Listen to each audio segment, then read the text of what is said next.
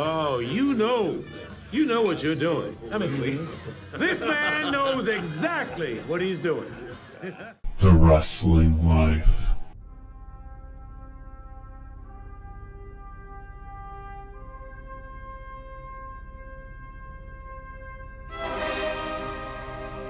Hey everybody, it's The Wrestling Life. It's episode 281. It is the final week now of October 2021. I'm Ethan.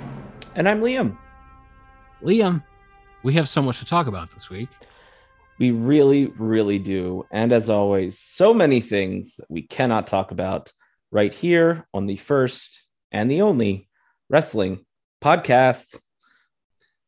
So I know you're chomping at the bit to talk about the Charlotte Flair Becky Lynch situation for Friday Night SmackDown this week. Ladies and gentlemen, in more ways than one, the 1990s are back in the pro wrestling business. We have a wrestling war. We have two of the top stars in WWE who can't stand each other and are blurring the lines of work and shoot on live television. What a wonderful time to be alive. Becky Lynch and Charlotte Flair were scripted to exchange their championships on Friday Night SmackDown. Hilarious for a number of reasons. But things apparently did not go as planned. There was an incident in the ring. There was a backstage argument afterwards. Charlotte was escorted out of the building while Becky Lynch worked a dark match against Bianca Belair at the SmackDown tapings this week. Whoa, boy, is there a lot to unpack here. Yeah, I mean, this is fascinating for a ton of reasons. One, because nothing this interesting has happened in WWE in 20 years.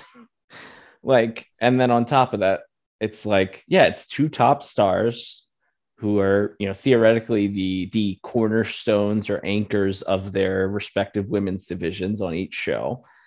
And they apparently have longer term beef than was originally realized. This incident on Friday is not apparently the first time they've had words or that their relationship has been strained after they had previously been very, very good friends. So it's there's a lot of Brett and Sean in this when you think about that, because there's always that story of Brett and Sean being pretty close years earlier, and then as their paths sort of continued to cross, it sort of just deteriorated, and that appears to have been sort of the same thing that's happened with Becky. And then, yes, all the way coming to a head to an extent in this bit of Charlotte and Becky. Supposedly we were going to hand the belts to each other, but then Charlotte, there's no question about it. It's not like there was a miscommunication. She was supposed to hand the belt to Becky. She pulled it away. She made Becky look like an idiot. Like that, and on purpose. And then Becky, who maybe this part was scripted. I know this was back and forth, but then Becky threw her belt at Charlotte very hard. She really pitched a fastball on that one. And Charlotte let that belt drop to the floor as well. And then Becky just kind of left, and they did their show closing angle to turn Sasha babyface and set up, I guess, theoretically what the program for the women's championship on SmackDown will be going forward. That is assuming that, Charlotte isn't suspended or something else. And so it leads to a bunch of questions, which is especially considering Survivor Series in a few weeks. Theoretically, Becky and Charlotte are going to be wrestling each other on that show. So there's a lot to unpack. And then there's the stuff well, does WWE want her?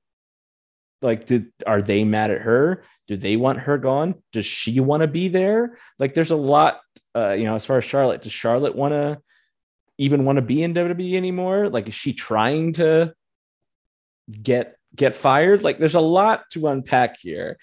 And it's, like I said, it's just the most interesting thing that's happened in WWE. And I couldn't tell you how long. Yeah. Prior to this, probably the most interesting thing was when Nia and Charlotte started shooting on each other in the ring. A lot of problems with Charlotte, it seems. Yeah, I mean, you can go back from there to the Kairi Sane incident with Charlotte a couple of years ago, where Kairi was concussed, and it seemed pretty clear to everyone except Charlotte that she was concussed, who began slapping her and insisted on power bombing her through a table on the floor. And I guess that was part of some of the scuttlebutt that came out afterwards. It was like there was this initial report by PW Insider, and then Alex McCarthy, who I don't know what site he works for, but he was the guy who previously set the record straight on Charlotte being pregnant. Yes. So you can guess where maybe he got his side of that story from. Mm-hmm. And then that was sort of countered by, I believe, a Fightful report, as well as then a PW Torch report that came out.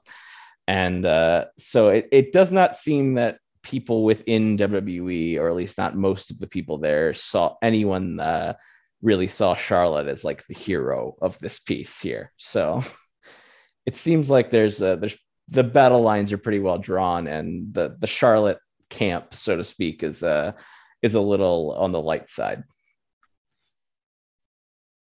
However, the two people in the Charlotte, or the three people in the Charlotte camp, the four people in the Charlotte camp are Triple H. I'm not sure if that matters as much as it used to. Kevin Dunn, Bruce Pritchard, and Vince McMahon. So she still has the important people, as far as we know. Although it was reported that Vince was upset that Charlotte apparently did not speak to him after the incident at SmackDown on Friday. There's 4 million layers to this. There is also like that 5% chance in the back of my head that is like, they, as you mentioned, are theoretically going to do Becky versus Charlotte at Survivor Series in a month. Could they be working this? But it's a long way to go to try to work something like this. So I don't think it is, but that's another fun layer to it. For sure. I mean, that's always the fun part of this. If it's not a work, it could become a work, like thinking this, it could very quickly become one if it's not already. So that much like, a couple of years ago. And it's also one of the things like, well, were there cameras rolling during that? Because if you'll remember when they famously did the Brock doesn't love the biz storyline a couple of years ago, part of that was to like, they had Brock throw the belt at Vince McMahon's head and cameras just happened to be there to capture that. And right. And they had him, quote unquote, no showing all of those shows and everything. So like sometimes they take elements from maybe what are real or what is perceived to be the real life angles or real life heat of, oh, Brock doesn't want to be there. Or in this case, maybe it's, Charlotte's, really only concerned about protecting her own spot or whatever, whatever the narratives are surrounding her, and that they could take some of those elements that may in fact be real and then make it a storyline. So there's a lot to this. And then there's the other fun part of this that we discussed off the air, which is you could have just taken the belts off both of these people at any time between SummerSlam and Friday night when they did that, including on Monday when Charlotte defended her Raw title in the main event of that show and they did a DQ. And then Becky defended the SmackDown belts on the Crown Jewel show on Thursday and won that match. So there was someone from the SmackDown brand wrestling in that match that could have won that belt. Or you could have stripped them of the titles, or you could have just never had them win the titles. There's 100 things you could have done here. And they chose to do this weird ceremony of exchanging the belts. And it went off the rails. Like it would have been weird and awkward even if it went entirely to plan. But right. It was also, there's just all of these added layers. And yes, and then maybe the icing on the cake being after the argument, I guess Charlotte trying to plead her case and say that her dropping the belt was an accident, and security telling her, get your stuff and go. Like that's a pretty wild way to, like, again, unless we find out this was, the cameras were rolling and this was all part of it, that I can't think of a time where I've read about a top WWE star being escorted out of the building. I mean, yeah. I get that it was the end of the show and maybe they thought that like things would escalate physically if she was still there when Becky got back from the dark match or whatever. I don't know. But Right. like there was clearly some reason where they were like, she needs to be out of this building now. Yeah. Yeah. I think that was one of the many sites that reported on this was basically that was the fear. I think it was Fightful reported that was the fear that like if she was still, in the locker room cleaning up or whatever after the show, and when Becky came back, like it could have escalated. So yeah, but everybody pretty much universally takes Becky Lynch's side in this, except Charlotte and Andrade. Has Rick chimed in, or whoever tweets for Rick? Has he chimed in yet? Not that I'm aware of, but Rick does the thing where he tries to kiss everybody's ass. Yeah, I guess he's not really in a position where he wants to turn down any potential future meal tickets, either which way. So, but yeah, I mean, that's another level to this, right? Is that like she has Rick theoretically and Andrade as her sounding board, and what do you think they're telling her? Rick having recently, just pre-canceling, getting his release from WWE, and Andrade demanding and not getting, and then very suddenly getting his release with no 90-day no compete clause in it, probably based on the workings of Charlotte earlier this year. Yeah, like there's a lot to this, and like what do you think her camp again is telling her? Like obviously it's one of those things where you would go, well, there's no chance they would fire her or probably even suspend her.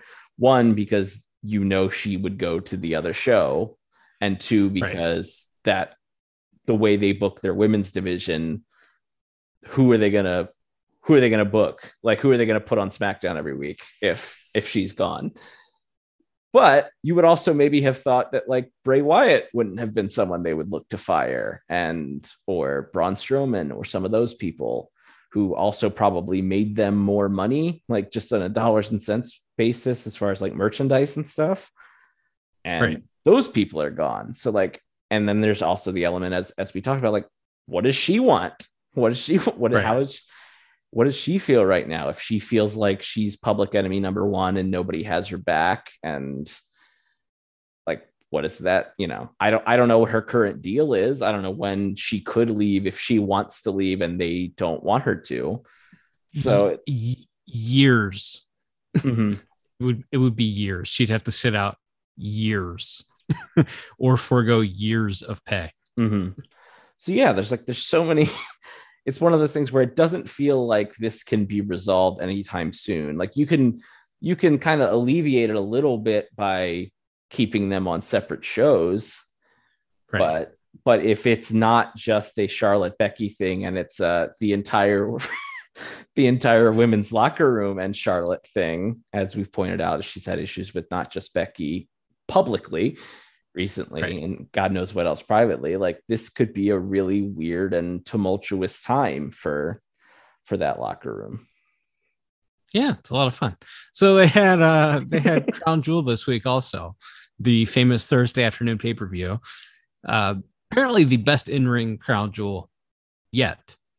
A very low bar, but I tell you what, Roman Reigns and Brock Lesnar, there was a lot of action in that match. I don't care for that match, the Paul Heyman match layout. I don't care to ever see that match layout again, but it wasn't bad. So there's that. And Edge and Seth Rollins had a really great Hell in a Cell match. So if you're going to watch a wrestling show at noon on a Thursday, Crown Jewel was a pretty good one to watch. Did you get a chance to see any of it?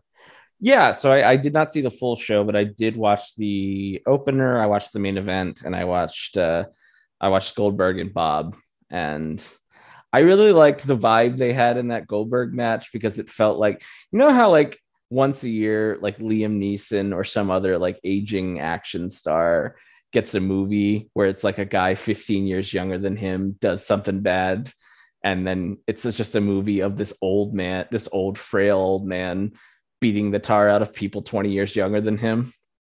Yes. I feel like that's the vibe they were going for, and succeeded in presenting with Goldberg in this match, of him just mostly, it was just him. I mean, Bob got the heat early, and then it was just Goldberg wailed on him for like 5 minutes and beat him. And they did a big stunt with a spear off the stage at the finish. So I was like, yeah, they told a story, which is, Goldberg is old and isn't maybe as strong as Bob, but he was fighting with the righteous anger of a man whose son got put in a full Nelson. So, I thought that was probably Bob or Goldberg's best match, at least since probably that first run. So that's Sure. something. What's Goldberg's kid's name? A rifle, gauge, shotgun. Miller Lite. Shotgun Goldberg, I think it's the kid's name. His name is Tractor. Tractor. And you can still do Bill and Tractor against MVP and Bob somewhere down the line if you want. Although they're not going to put a kid who's not 18 in the ring yet. So I don't know how young Rifle is, but maybe at some point we get that. Yeah. I mean, you got Bill for like 2 matches a year for 2 more years or something. So we'll get him in something. It's fantastic. All right. G1 wrapped up this week. Okada won the G1. Ibushi dislocated his shoulder in the main event of finals of the G1. This absolutely cursed promotion continues to be cursed. Although, is it really a curse when you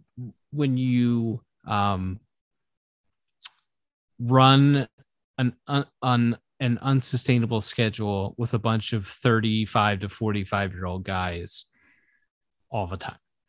No, it's not a curse. It's you're bringing it on yourself. You're bringing it on yourself is just the consequences of your actions. Yeah, there's a little bit of that Johnny Cash God's gonna cut you down thing, right? Like they've been getting away with it for a while now, both relying on older talent and then the less foreigners have been able to get into the country, the more these 36, 37, 38-year-olds have been asked to work, a bunch of nights a week, if not, weeks and weeks straight and months. And it's like, yeah, the miles pile up, as they say. And it's like, yeah, it sucks. Like it sucked to see that. And I think it was just like, specifically with Ibushi, because he is like this magical Terminator man who has landed on his neck more times than I can count and hopped right back up. I think that's what made it so jarring to see, was that he was just like went down, didn't get up, and then was, had like tears in his eyes and was just screaming.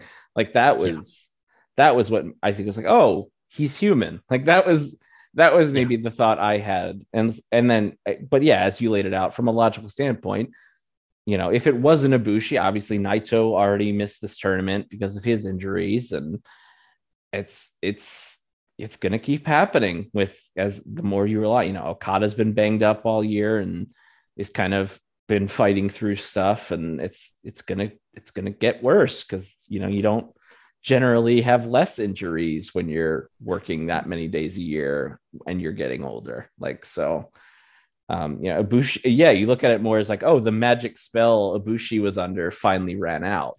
And, and on something as simple as you mentioned, it wasn't a German suplex on the apron or something, or it's a missed Phoenix splash that you've seen him do that spot 100 times and it's never a problem. It's just, well, sometimes it's not how you land. It's just that you've landed in that way one time too many. And this time the sock, the bone popped out of the socket. Yeah, it's good point you make that he's like, he has been a video game character or an action figure. Like he's literally built like an action figure. It's like he's been that for so long that it's like, yeah, he's a 40-year-old dude. So stuff happens. But Okada wins the G1, wrestles Tama Tonga, the absolute state of this company. Wrestles Tama Tonga here in 2 weeks. Defends the title shot. Shingo defends the world title against Zack Sabre. So guys losing in G1, setting on matches for the November pay-per-view. Then we're into a couple tournaments for the end of the year. Then we're on to the 3-night Wrestle Kingdom in January. Super exciting. That's right. And then I'm guessing Katsuyori Shibata is going to wrestle on one of those Wrestle Kingdom shows. I don't know, man. I don't know. Yeah, so Shibata, who had a brain bleed 4.5 years ago and has not wrestled since. Was forced to retire. Has been head coach of New Japan's dojo in Los Angeles since like the beginning of 2018, I think. He came back and did a quote-unquote exhibition match against Zack Sabre Jr., a 5-minute exhibition at the G1 finals. He pretty much only took one bump, and it was a bump that he took himself after the match, and promised that next time you see him in the ring, he'll have another match. And for a guy who was told, you're not going to be cleared ever again because you suffered bleeding on the brain from doing repeated headbutts, probably doesn't seem like a very good idea for him to be doing matches again. But it also feels like New Japan's doing this weird dip their toe in the water thing. Like, very clearly, they put him in there with Zack Sabre Jr. is absolutely the safest guy you could possibly put him in there with. And they did it 5 minutes, and they told him don't take any bumps, and he didn't. And, you know, Tomoaki Honma is proof that maybe that they will clear guys who shouldn't be cleared to wrestle, and they haven't suffered the consequences from that yet either. But just seems like as good as he looked, and he did look very good. Katsuyori Shibata looked very good in there with Zack Sabre Jr. Seems like a pretty bad idea to let him wrestle again. Yeah, I just, you know, like if you remember, I guess this was setting up Wrestle Kingdom 2020 when Kenta joined the Bullet Club at that previous year's G1 or whatever. They did a bit where after he turned on his partners or whatever, Shibata came out and just beat the tar out of him. And he did like the running kick in the corner. And then he did the big drop kick with Kenta sitting down. And I don't remember. And they didn't really bump him though. Like, I mean, I guess you could consider the big jumping, leaping drop kick a bump. But, you know, when it was time to get the heat on him, like Kenta just put him in a sleeper hold and brought him down to the ground, and they, you know, stomped him. Like they didn't give him a move, and everyone thought at the time, and it was a great angle, and everyone was like, oh my gosh, is Shibata coming back for Wrestle Kingdom? And then they did like Kenta versus Goto, and nothing ever seemed to come of it. So I think that's part of it that caught me so off guard, other than the fact that it just kind of randomly popped up on this show unannounced, but also that, yeah, I felt like they flirted with this a couple of years ago and maybe decided not to go down that road. Of course, you can also say, hey, they had more talent available to them at that point in time that they don't know when it's gonna, if or when those people will be coming back. And so maybe they feel like, hey, we got 3 dome shows, and if Shibata says he's good and we can find a doctor to clear him, then yeah, it could just be, I'd hate to think it would be something as sinister and gross as just, we got to sell tickets to this half full dome or half empty dome show we're going to do one of the 3 nights. But it does feel like, well, what has changed 2 years on or whatever from that point where they previously teased his comeback? Yep. I don't know the answer to that. If there's a silver lining or a bright side here for New Japan, Australia is loosening some of their travel restrictions. You won't need to quarantine to enter Australia anymore. You just needed to provide a negative COVID test.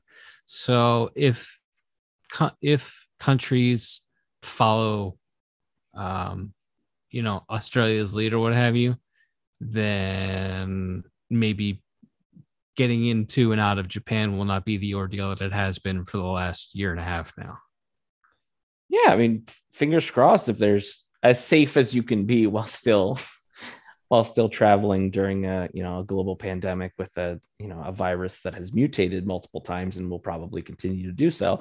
Like, yeah, I mean, that would at least free them up to not have to rely so much on these aging, broken down men that are quite literally slowly giving their lives for these shows so that they can wrestle in front of 200 people and that can't make any noise. So well, on a brighter note, AEW, the Bobby Fish show. We had our second consecutive week of Friday night Rampage, Saturday night Dynamite this week. this week, Rampage was taped and Dynamite was live. I think that's how it went. Mm-hmm. It was, but anyway, a lot of Bobby Fish on these shows. He's the shiny new toy. And to me, I don't know, just we can talk big picture AEW stuff. They've announced a few matches for their November 13th pay-per-view.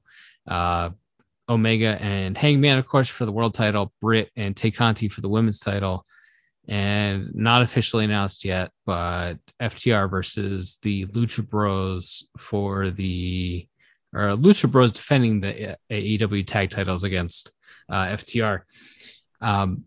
Whatever else from that leaked card that ends up on the show. But to me, the booking of AEW has felt it's a lot more, it's felt less cohesive and a lot more. They have so much talent. It's just like, let's just mix and match dream match kind of things. Mm-hmm. And not that Bobby Fish having a match with anybody is a dream match for anyone whose last name isn't Fish.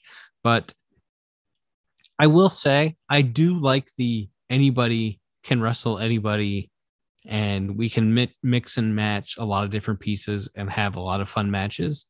But I don't think it's necessarily like, aside from the Hangman and Kenny thing, I don't think there's like a lot of great stories being told. It just feels like a lot of mixing and matching. What do you think of that idea? What do you think of AEW right now?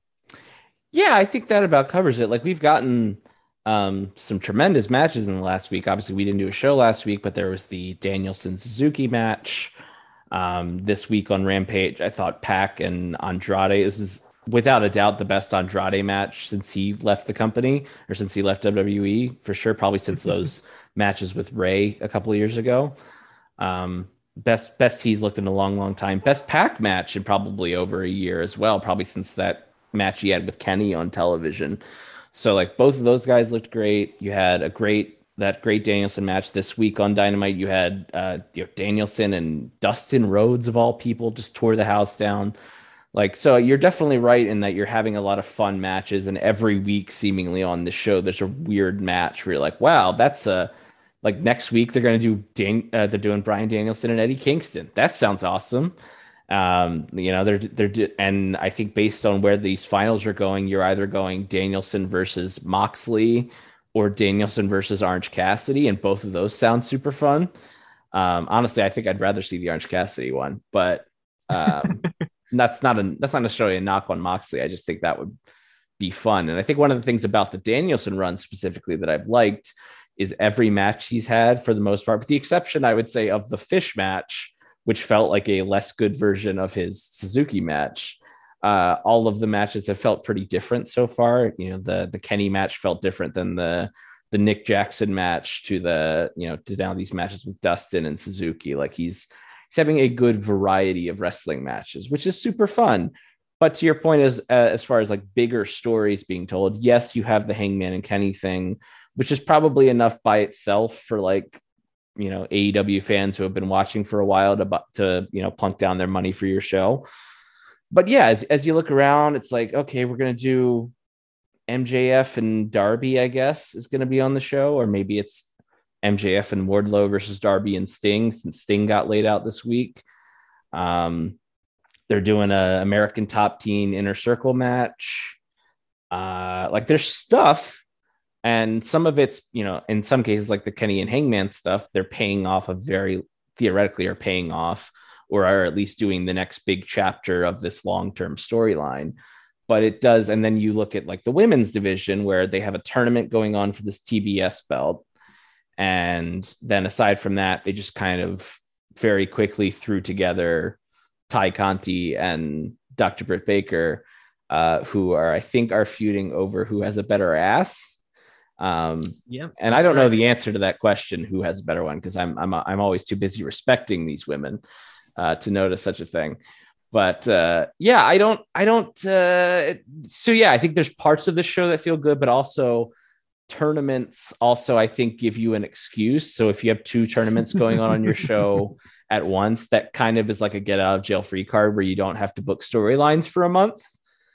You know, so, and again, the result, as you said, is some really cool, fun matches that you don't need a deep storyline reason to have. But then it also results in the people that aren't in the tournament are kind of just like hanging out. Like we don't like Miro is still cutting promos on the show, but he doesn't really have a direction. You don't necessarily know what happens to the losers. Like if Orange Cassidy loses to Moxley, what does he do at the pay-per-view today? I guess maybe they're going to pay off the Matt Hardy hair match thing or whatever, but it's like, so it is that thing where the guys not advancing in the tournament then are kind of standing there with their hands in their pockets, literally in some cases. Yes, quite literally in the case of Orange Cassidy. All right. Hey, I don't think stories are necessarily their strong suit, so I'm totally fine with this direction, by the way. Good for them. I mean, who tells good stories in wrestling anymore? Stories are passe in wrestling now, right? We don't really tell. We make movies, pal. That's right.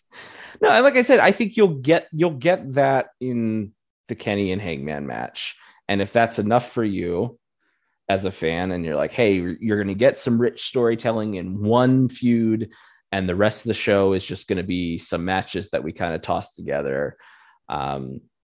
Then that's great. But if you're looking for like a more cohesively each week builds really well into next week's show type of storyline, I don't think AEW is necessarily the weekly television show for you. But I think, as we've talked about many times in the past, that less than cohesive booking stuff and storyline stuff is a lot more forgivable when you know you're going to get one, maybe two really good to great matches every week. And so you do have that. AEW does have that going for them, and will conceivably be able to keep doing new, fresh, good matches, at least one a week, every week for, in perpetuity for a while here. So they do have that going for them. And I do think that lessens it than, say, when you don't have good stories being told and there's not a lot of good wrestling on the show, then I think that's when it really starts to feel like a slog to get through. Oh, 1,000%. Yeah. Yeah. The extent of the storytelling on the show is there's a match. After the match, there's a run-in to set up the match on the next show. Like that's how they book. Yeah, I think I guess they're trying to do it. I think the FTR stuff, that's more of a maybe like a 90. Not good. That's like that to me feels like that feels like a 90, 98, 99 angle, like guys in masks for no reason, and literally every belt in AAA is being held by a foreigner right now. So it's not a particularly unique thing on the AAA side of things to have Americans win their belt, and so there's that part of it. And then there's like the MJF and Darby thing. I thought the MJF angle with Sting was good, and they're also still doing more slow burn stuff with MJF and Wardlow, but I didn't get the impression that that's like coming to a head soon. So in the meantime, it's a promo and a run-in, or a match and a post-match beatdown, and someone else comes in to run off the heels, or whatever. Like that's just kind of the formula that most of the shows follows, which, is not, it's not necessarily, none of it's bad in a bubble per se. But it doesn't necessarily, it's not like, oh my gosh, this is so innovative, this is so exciting, I really can't wait for next week's show.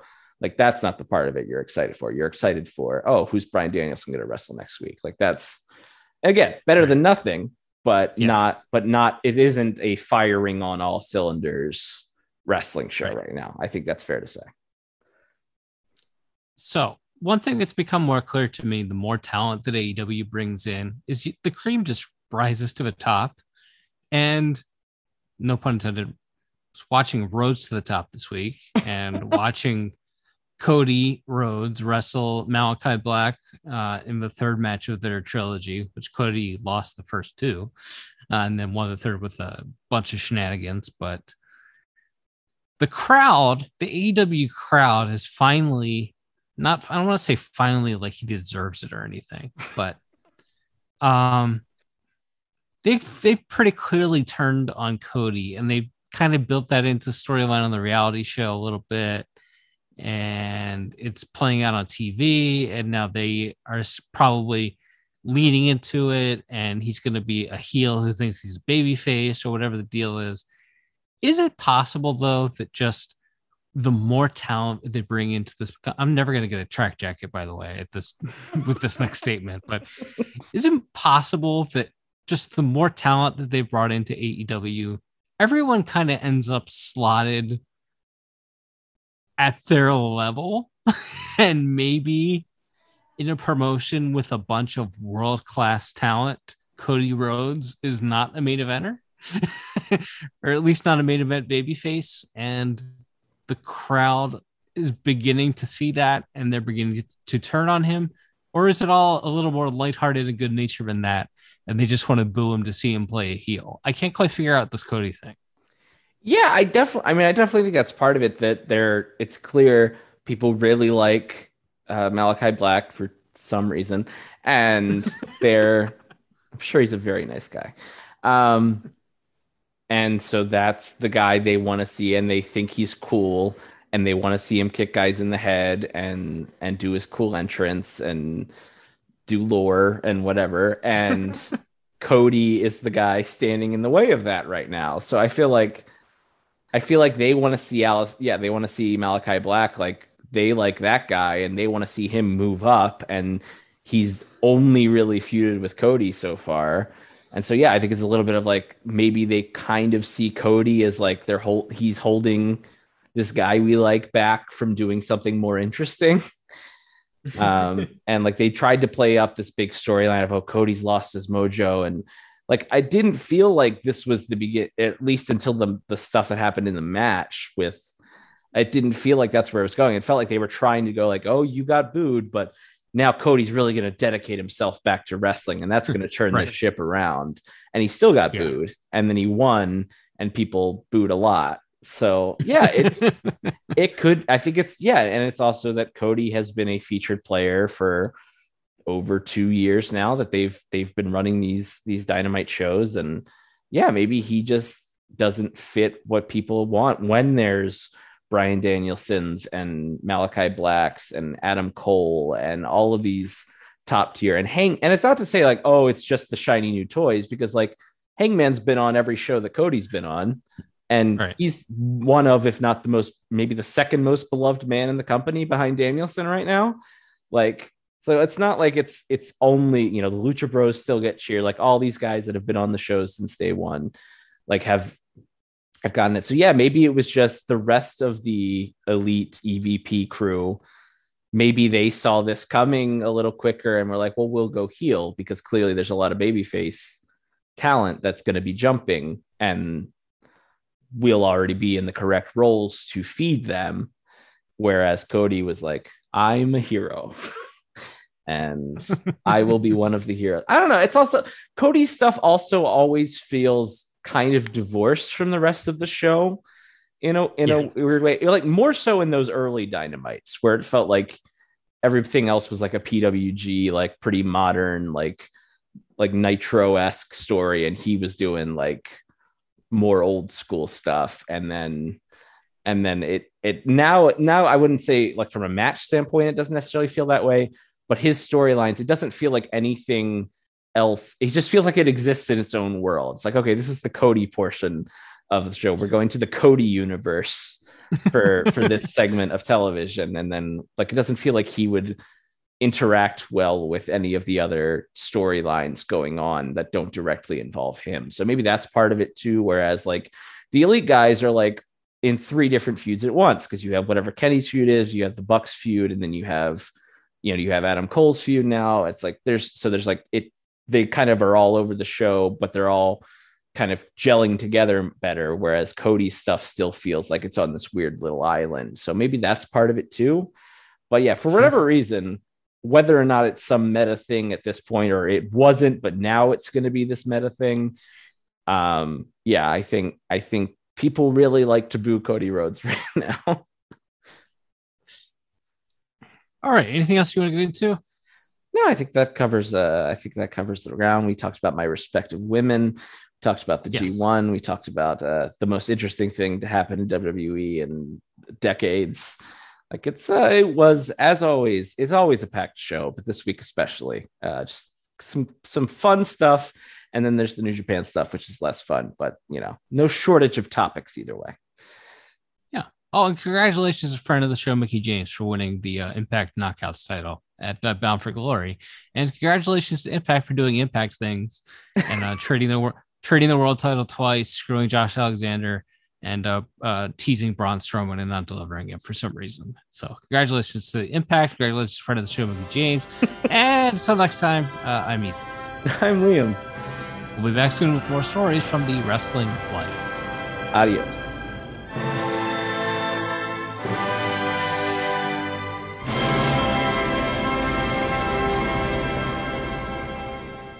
Thanks for listening. Don't forget to leave us a 5-star review on Apple Podcasts. Now, here are this week's bonus features.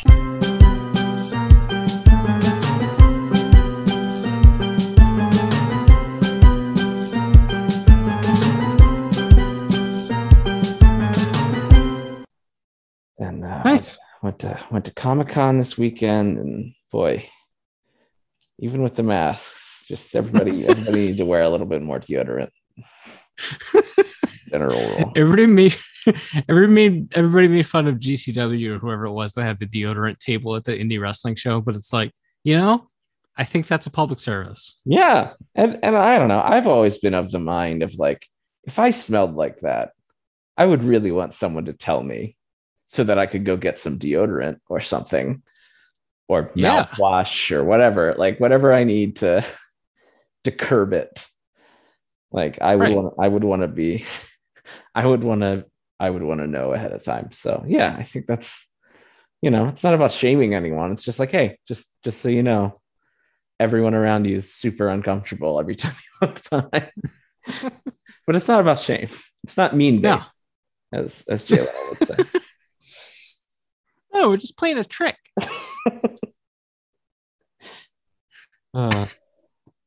Jay's doing like a syndicated game show now. Yeah, I saw that. Well, why not? I mean, that's about where a guy is that level of fame goes at this point in his life, right? I mean, except for the part where he has $300 million in the bank or whatever it is, more maybe. Right. Well, I mean, that's the difference between me and most people, though, is like I don't have the drive needed to ever reach that level of fame. But also, if I ever reach that level of fame, it's like, all right, if I make $5 million, I'm moving to Maui and no one will ever see me again. Exactly. I'm not going to buy an island. I will live there alone. And that's it. I'm done. I'll Skype in for holidays, but that's it. Yeah, I don't. That's not something I've ever quite grasped. But he's got to work. He's got to get parts for all those cars. Yeah, motor oil. Of course, we've probably talked about this 100 times, but he famously he banked all of his Tonight Show money, never touched it. So. On and off, he was the host of a Tonight Show for he left at the beginning of 14, end of 13, something somewhere like that. In there, yeah. So 20 years. Say he averaged $10 million a year, and there were years where he probably made more than that. Mm-hmm. $200 million? $200 million in the bank. Mm-hmm. No kids. Yeah, and he's doing whatever that game show is, and he's got his old guitar guy back. Yeah, we got Kevin Eubanks. Yeah, and he's got a CNBC Cars show. Oh yes, yeah, of course. He's doing great. He's doing great. What a guy. Well, that's our Jay Leno update. Leno Observer Radio pilot episode. I've started watching Cheers. Ooh. Kind of the prequel to Frasier. Right. Although I'm a season and a half in, I think there are like 12 seasons though, or 13 seasons or something ridiculous number, but no Frasier so far. A season and a half in. I think he's like somebody, isn't he like one of the main characters' husbands or ex-husbands or something? I feel like that's how he's brought into the show. Somebody I follow on Twitter did like a big Frasier or big Cheers rewatch earlier this year, and I am like relatively well briefed on all of the plot points of Cheers. Well, it's a plot point in Frasier later that he was going to marry Diane, who's like the female lead in Cheers, and she left him at the altar. Oh. So I'm assuming that happened somewhere along the lines here in Cheers, but we're a year and a half in and it hasn't happened yet. So I see. Wow. Fascinating to you and the listener, I'm sure. I try to keep on keeping on.